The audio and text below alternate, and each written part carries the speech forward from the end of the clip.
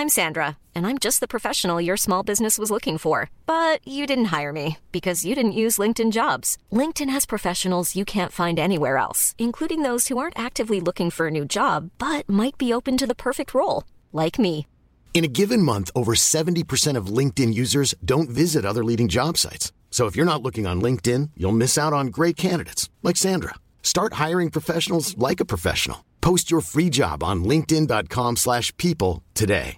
Hey, I'm Ryan Reynolds. At Mint Mobile, we like to do the opposite of what Big Wireless does. They charge you a lot, we charge you a little. So naturally, when they announced they'd be raising their prices due to inflation, we decided to deflate our prices due to not hating you.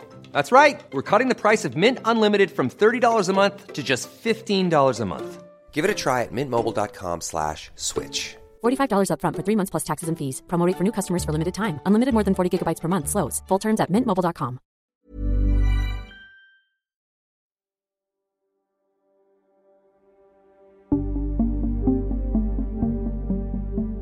The only person I lost in the camps was my younger brother. But what was his name? His name was Herman. We knew him as Hermy, Hermi. The three of us, my little brother, I and my mother, were sent to the camps. My brother survived for 2 years. We were taken to the camps in 1941. In 1943, I was aged 13. I became a part of a sort of slave labor gang. We had to go out and work on the railways. The Allies were bombing the German railway lines. And close to our camp, and that's all we did. 7 days a week for 1 year in that camp. So I was out working, but there were 4 young children who had survived these 2 years from 41 to 43. They were permitted to stay in the camp during the day, and we returned from work. And eventually we were told by one man who worked in the camp kitchen. He told us that 2 SS men had come into the camp, said they had orders to pick up these children and had taken them away. And it's sort of practically a certainty that these children were dead before the end of the day. But we have not found anything about my brother. The day he disappeared off the face of the earth. We have been searching more or less incessantly for 70 plus years. Today is Holocaust Memorial Day, and that's the voice of Manfred Goldberg. In this episode, we'll hear his story. Manfred is one of a dwindling number of survivors who are still able to give their testimony firsthand. You're listening to Stories of Our Times from The Times and The Sunday Times. I'm David Aronovich. Today, remembering the Holocaust in the 21st century.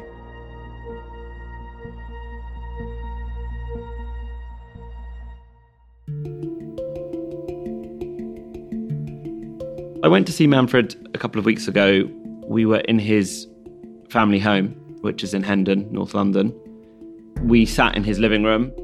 That's Sunday Times special correspondent Josh Glancy talking to Manfred. You just heard part of that interview.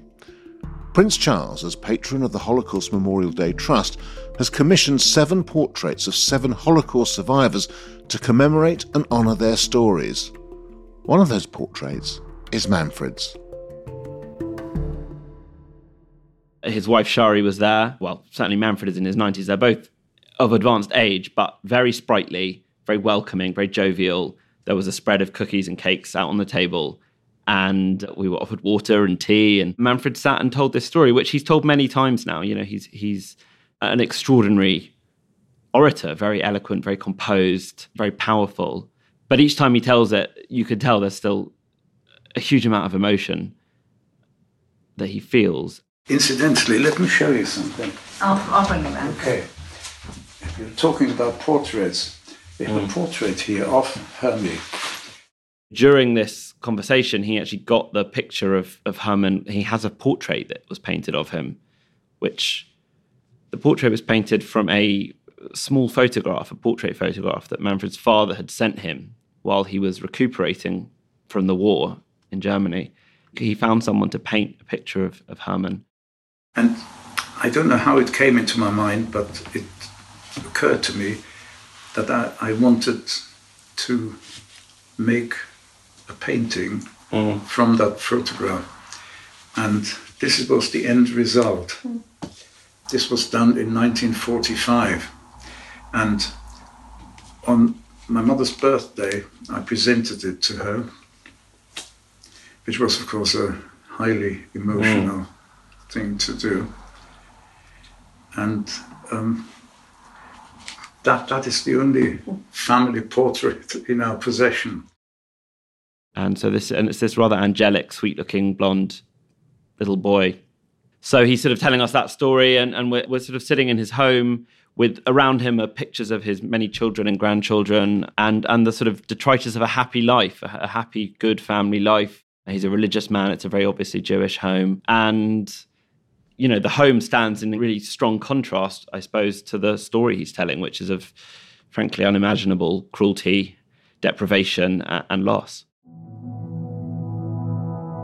We can sometimes read these stories or maybe look at some of the statistics from the period, and you don't necessarily have to feel anything about it. And then you talk to somebody whose relative this was, and it becomes something different. Tell me how it was for you.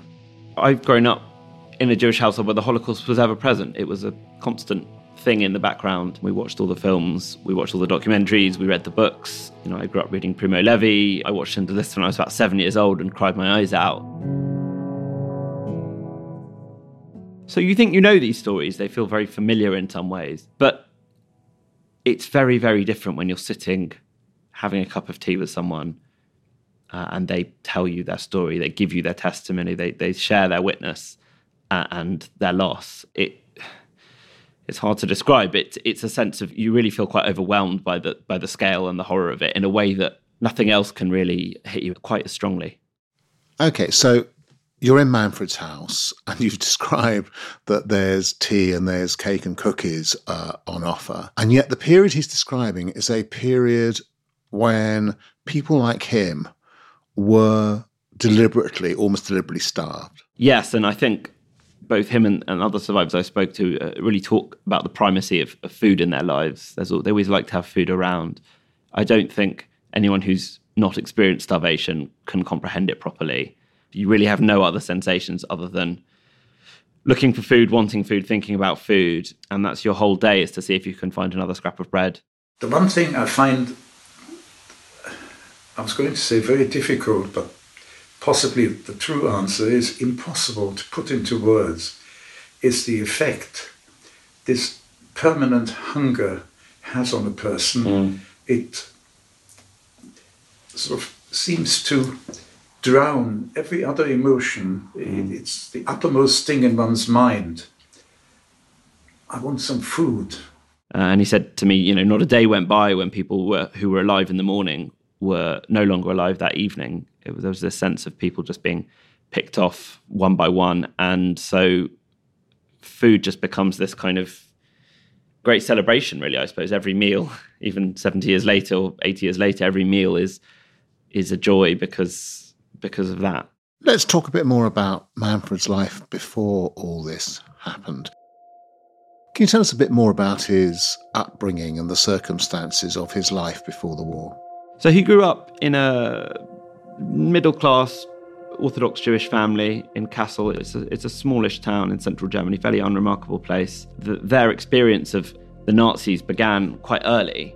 So early in Manfred's life, from 1933 onwards, you start to have these reduction in rights, this kind of slow stripping of their humanity and their human rights. So he stops going to school when he's 8 or 9. He remembers Kristallnacht in 1938 and, you know, an attack on his parents' shop. He remembers his father being arrested and falling into real difficulties with the Nazis. And so his father made a plan to get a visa to get out because he feared for his life. And a British spy, actually, Frank Foley, who later became what's known as a righteous Gentile, someone who helped Jews escape the Holocaust, arranged for a visa for Manfred's father, Baruch. And the plan was that the rest of the family would follow a couple of weeks later. But unfortunately, the war broke out in the interim. And so obviously Frank Foley could no longer arrange visas. And that's how Manfred got separated from his father.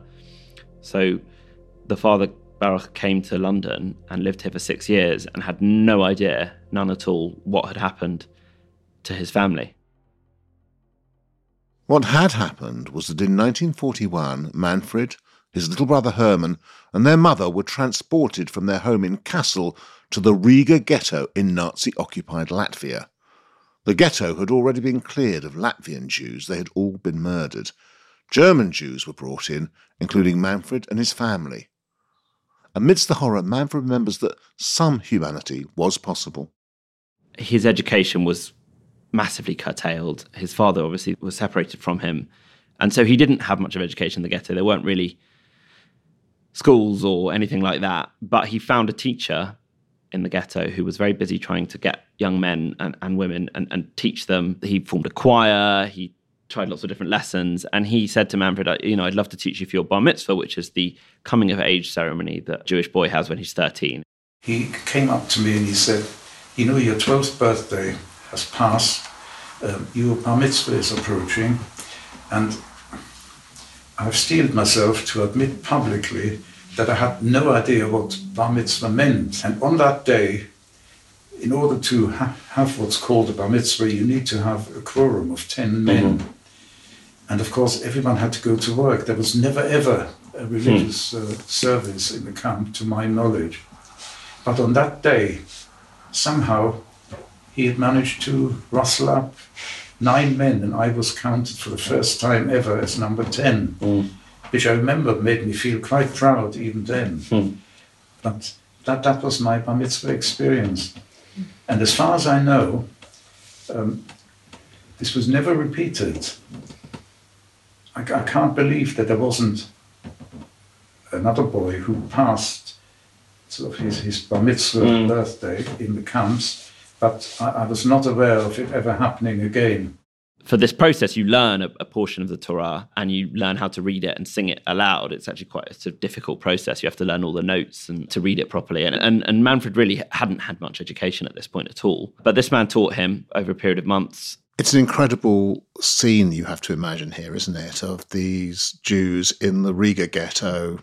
Life is incredibly precarious. They don't know what the next day will bring. Maintaining the faith in the face of all that. Yes, it's incredibly inspiring, really. Even if one doesn't share the faith, it's that ability to affirm your humanity, your culture, your traditions in the face of just enormous cruelty and deprivation. And so much of the Nazi genocide was about stripping Jews and others and gypsies and homosexuals and Slavs and whoever else was caught up in it of their humanity, to treat them like cattle, to tattoo them like cattle, to put them all in the same clothes, to starve them. It's just everything about it is inhuman. And for a religious Jewish boy, to have your bar mitzvah is an affirmation of the exact opposite of that. This is who I am, this is my tradition, I'm going to, despite everything, I'm going to sing my portion and become a man today. And I think that's why he values it so highly. From the Riga ghetto in 1943, Manfred was taken to a labour camp nearby at Prechu. The only way to survive was to work, and to work you had to be old enough, so he lied about his age. He said he was 17. Somehow he and his mother survived, and he ended up in Stutthof concentration camp in Germany. It was only after the war that they were sent on a death march just towards the end of the war, which was basically a kind of forced relocation from one camp to another. As the Nazi war machine started to collapse, they started to move people around, and they're called death marches for the fairly obvious reason that many people died on them, and they were kind of walking, starving, and often shot and collapsed on the way. But he survived. His mother survived. In 1946, once they had convalesced and re-established contact with his father, they arrived at Victoria train station one day to meet his dad. His dad got the wrong platform, so he was waiting there rather dejectedly. His wife and son were very confused, but eventually they all met up at his house where he was living, and the family was reunited, but without Herman. After the war ended, how did the rest of the world deal with what it had learned about the Holocaust? That's after this message. Hi, I'm John Witherow, editor of The Times. Thanks to you, we get to cover the broadest and most important daily news stories. To enjoy more remarkable stories every day, subscribe to The Times and The Sunday Times and get 1 month free. Visit thetimes.co.uk/stories of our times. Last year, a Turkish cult leader was sentenced to over 1,000 years in jail. There is only one purpose in life, and it's love. But what happened? Everyone is ready in the world right now to believe anything. The Messiah and His Kittens. A new 4-part series beginning this Friday, here on the Stories of Our Times podcast, with me, Louise Callahan, the Middle East correspondent for the Sunday Times. Selling a little or a lot? Shopify helps you do your thing however you cha-ching. Shopify is the global commerce platform that helps you sell at every stage of your business. From the launch your online shop stage to the first real-life store stage, all the way to the did we just hit a million orders stage. Shopify is there to help you grow. Shopify helps you turn browsers into buyers with the internet's best converting checkout. 36% better on average compared to other leading commerce platforms. Because businesses that grow, grow with Shopify. Get a $1 per month trial period at shopify.com/work. Shopify.com/work. When you're ready to pop the question, the last thing you want to do is second-guess the ring. At BlueNile.com, you can design a one-of-a-kind ring with the ease and convenience of shopping online. Choose your diamond and setting. When you find the one, you'll get it delivered right to your door. Go to BlueNile.com and use promo code LISTEN to get $50 off your purchase of $500 or more. That's code LISTEN at BlueNile.com for $50 off your purchase. BlueNile.com, code LISTEN. Hiring for your small business? If you're not looking for professionals on LinkedIn, you're looking in the wrong place. That's like looking for your car keys in a fish tank. LinkedIn helps you hire professionals you can't find anywhere else, even those who aren't actively searching for a new job but might be open to the perfect role. In a given month, over 70% of LinkedIn users don't even visit other leading job sites. So start looking in the right place. With LinkedIn, you can hire professionals like a professional. Post your free job on linkedin.com/people today.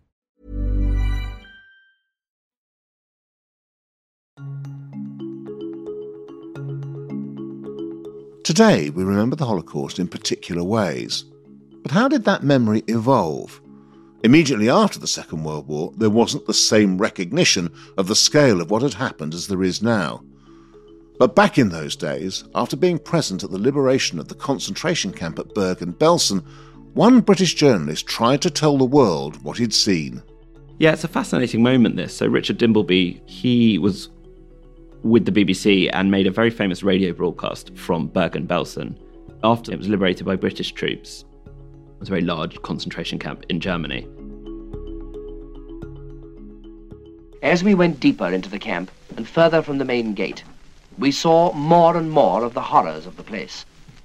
And I realized that what is so ghastly is not so much the individual acts of barbarism that take place in SS camps, but the gradual breakdown of civilization that happens when human beings are herded like animals behind barbed wire.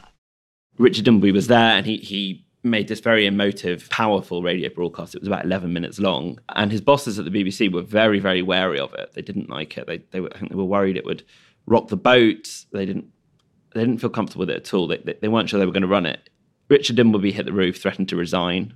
Eventually, they ran a slightly shorter version of it, but they also took out the word Jews from it. It was obvious to Richard Dimbleby that the vast majority of the prisoners in Belsen, these kind of starving, emaciated, deprived people who he was seeing, were Jewish, and that's why they were there. But the BBC weren't comfortable. They weren't comfortable particularising it. They didn't want to ruffle feathers. They didn't think that should be part of it. They just thought we were all victims of the Nazis, and we don't want to make it particularly about Jewish victims. So they cut that word from the broadcast, which is probably one of the most famous radio broadcasts of all time, about the liberation of this concentration camp, and it just didn't mention the Jews. And that's a sort of, I guess, symbolises some of what came next, which is over the succeeding decades, the Holocaust was discussed, the genocide the Nazi atrocities. You had Anne Frank's diary came out in the 50s. It was known that something terrible had happened, and it happened particularly to Jews, but it didn't have this kind of place in the forefront of our historical memory. It wasn't discussed, analysed, properly kind of felt by people until much later. Why do you think that was?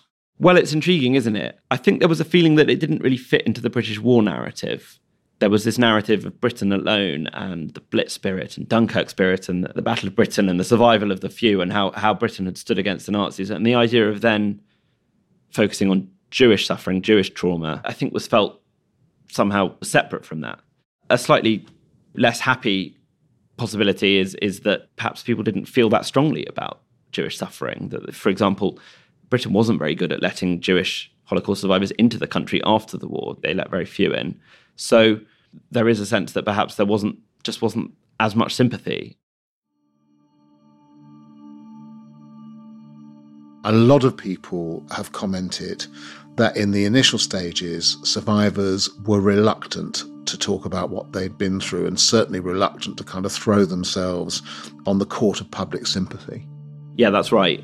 I think there's quite a lot going on there. One aspect is just the repression of trauma. So people didn't necessarily want to tell their stories or feel that they could. There's also there's a British mentality, I suppose, of just get on with things, stiff upper lip and all that. And among Jews, British Jews in particular, there was a sense, well, we don't want to make a fuss. The war's over, it's done. These stories were just not widely told. This really only started to change in the late 70s.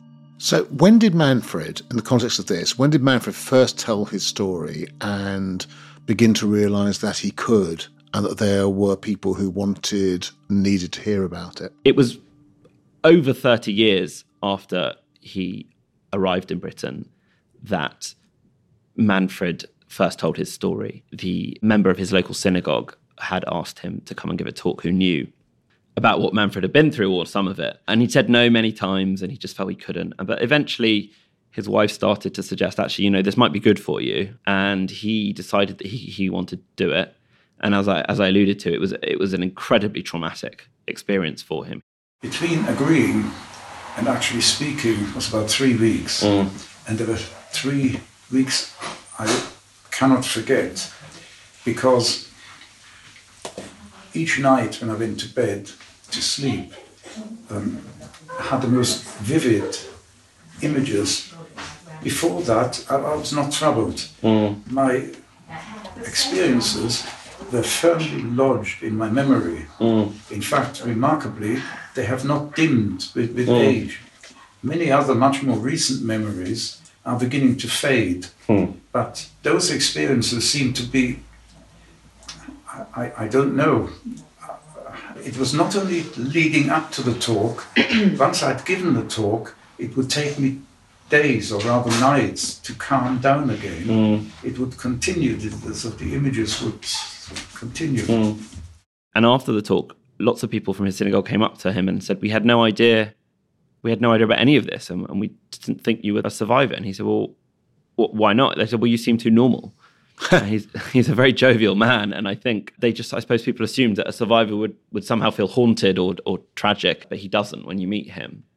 And then slowly after this talk, the kind of floodgates began to open, and he gave some more talks to Jewish audiences, and then the Holocaust Educational Trust said, well, you're a brilliant witness. I mean, you hear the guy talk, he's impeccable. It's emotional, but it's also very composed. His memory is superb. He's in his 90s now. He says these memories are seared so deep into him. He says he forgets things that happened last year, but he never forgets this experience. And so eventually he became a survivor who was an advocate and a voice and a witness that many, many thousands of people have heard his story told in different ways. So Manfred came over, rejoined with his father. Not many people really talking about the Holocaust for one reason or another.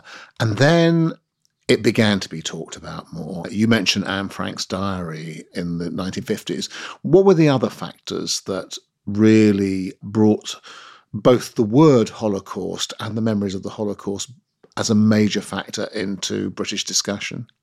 Yes, because it's worth noting that the word Holocaust didn't even really exist until the 1960s. And in Britain, people knew of Bergen-Belsen because pictures have been splashed all over the Daily Mirror and Dimbleby had made his broadcast, but they didn't really know about Auschwitz or the broader tapestry of the Holocaust and what happened. This changed there were some landmark moments. So you had the trial of Adolf Eichmann in 1961. I'm standing in front of the building where in only a few hours' time, what is being described as the trial of the century will begin, and the eyes of the world will fall upon Adolf Eichmann, the Nazi responsible for organizing the mass murder of 6 million European Jews. The new state of Israel then had basically picked up Eichmann in Argentina, a sort of secret mission, and put him on trial in Jerusalem. And this riveted the world. Great articles and books written about it. It was a stunning moment. And it was a chance, after the dust had settled a little bit, to properly assess the crimes of the Holocaust by Eichmann, who was one of its chief architects. And then you had other things. You had documentaries. There was a very famous documentary called Return to Auschwitz about someone called Kitty Hart-Moxon, who had survived Auschwitz. It's most important now. Do you know why? Because there are people in this world, they said, this has never happened. They're writing about it. They're saying, oh, this has all been, it's not true. You are here just to see that it is true, it was true. And so that when you have children, you can bring them here and tell them about this. And I owe this to all the people that have died. I'm sure I do. I don't know if you've ever seen The World at War, the great war documentary. That has an episode on the Holocaust that's Certainly very did. powerful.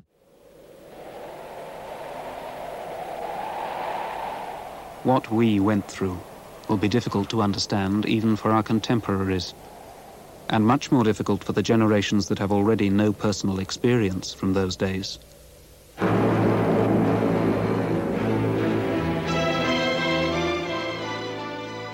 So that started to bring it to a popular audience. I think people who really knew about this kind of thing, whether they were Jews or people very interested in history and the war knew, but the kind of popular consciousness began to form really in the 70s. By 1988, the Holocaust Educational Trust is founded, which is now the sort of probably central body that works around the Holocaust in Britain. It's placed on the national curriculum in 1991. In 1993, you have Schindler's List. And by this time, it's really gone mainstream and starts to resemble the place it has in our lives and in our culture today. Josh, how do we think about the Holocaust now compared with how we did? And a secondary question to that, you could think that the Holocaust has become sacralized. And I mean by that, you say the word, everybody thinks they know what it means. And maybe it kind of begins to pass over their heads and they don't think about it properly. Is that a problem you recognise? Yes, I think it is. It has a link in a way to this terrible overuse of the accusation of Nazism or Hitlerism in conversation, particularly on the internet. And that's actually what I found very meaningful doing this piece, was actually to refocus my attention on survivors, on their stories, on what really happened, not on the Holocaust as discourse. You're right, it does have a kind of sacral quality, and the survivors have taken on this. I mean, they're very ordinary people in many ways, but they also have this saintly mystique almost, although few of them would want it necessarily.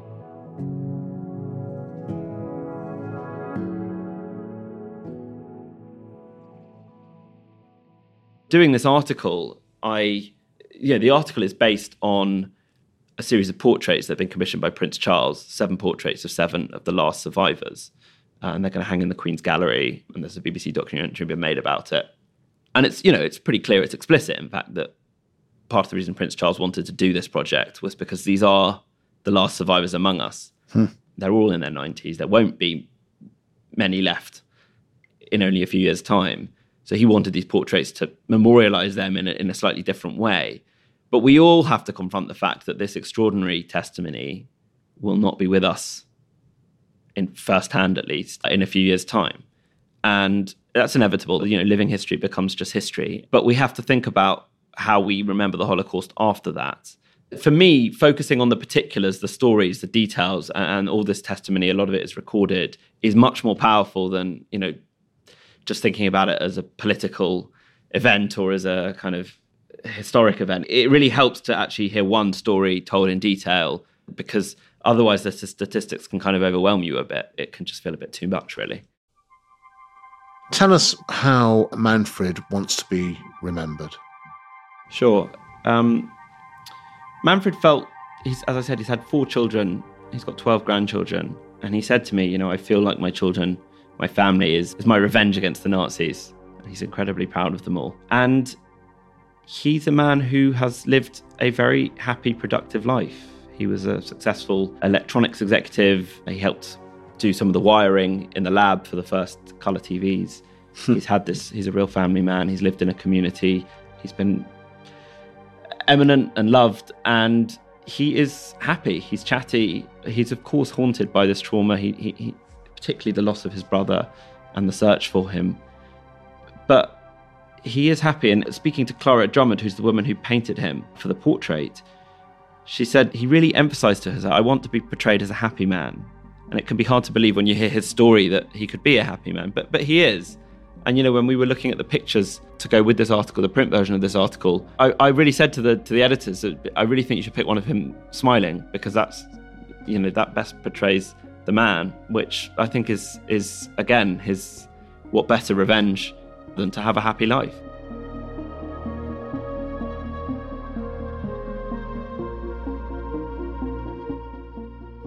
You've been listening to Stories of Our Times, a podcast brought to you thanks to subscribers of the Times and the Sunday Times, with me, David Aronovich, and my guest, special correspondent for the Sunday Times, Josh Glancy.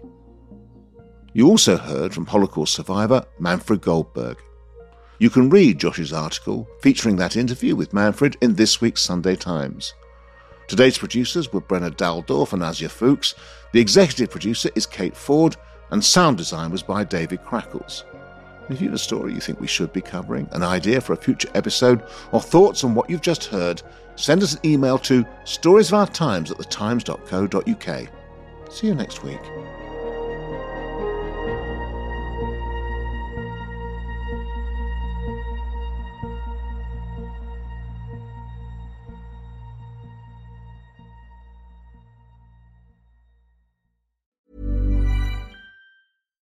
Hi, I'm Daniel, founder of Pretty Litter. Cats and cat owners deserve better than any old-fashioned litter. That's why I teamed up with scientists and veterinarians to create Pretty Litter. Its innovative crystal formula has superior odor control and weighs up to 80% less than clay litter. Pretty Litter even monitors health by changing colors to help detect early signs of potential illness. It's the world's smartest kitty litter.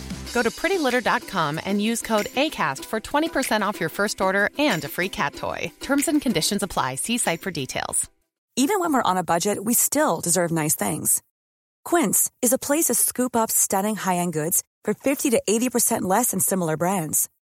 They have buttery soft cashmere sweaters starting at $50, luxurious Italian leather bags, and so much more. Plus, Quince only works with factories that use safe, ethical, and responsible manufacturing. Get the high-end goods you'll love without the high price tag with Quince. Go to quince.com/style for free shipping and 365-day returns.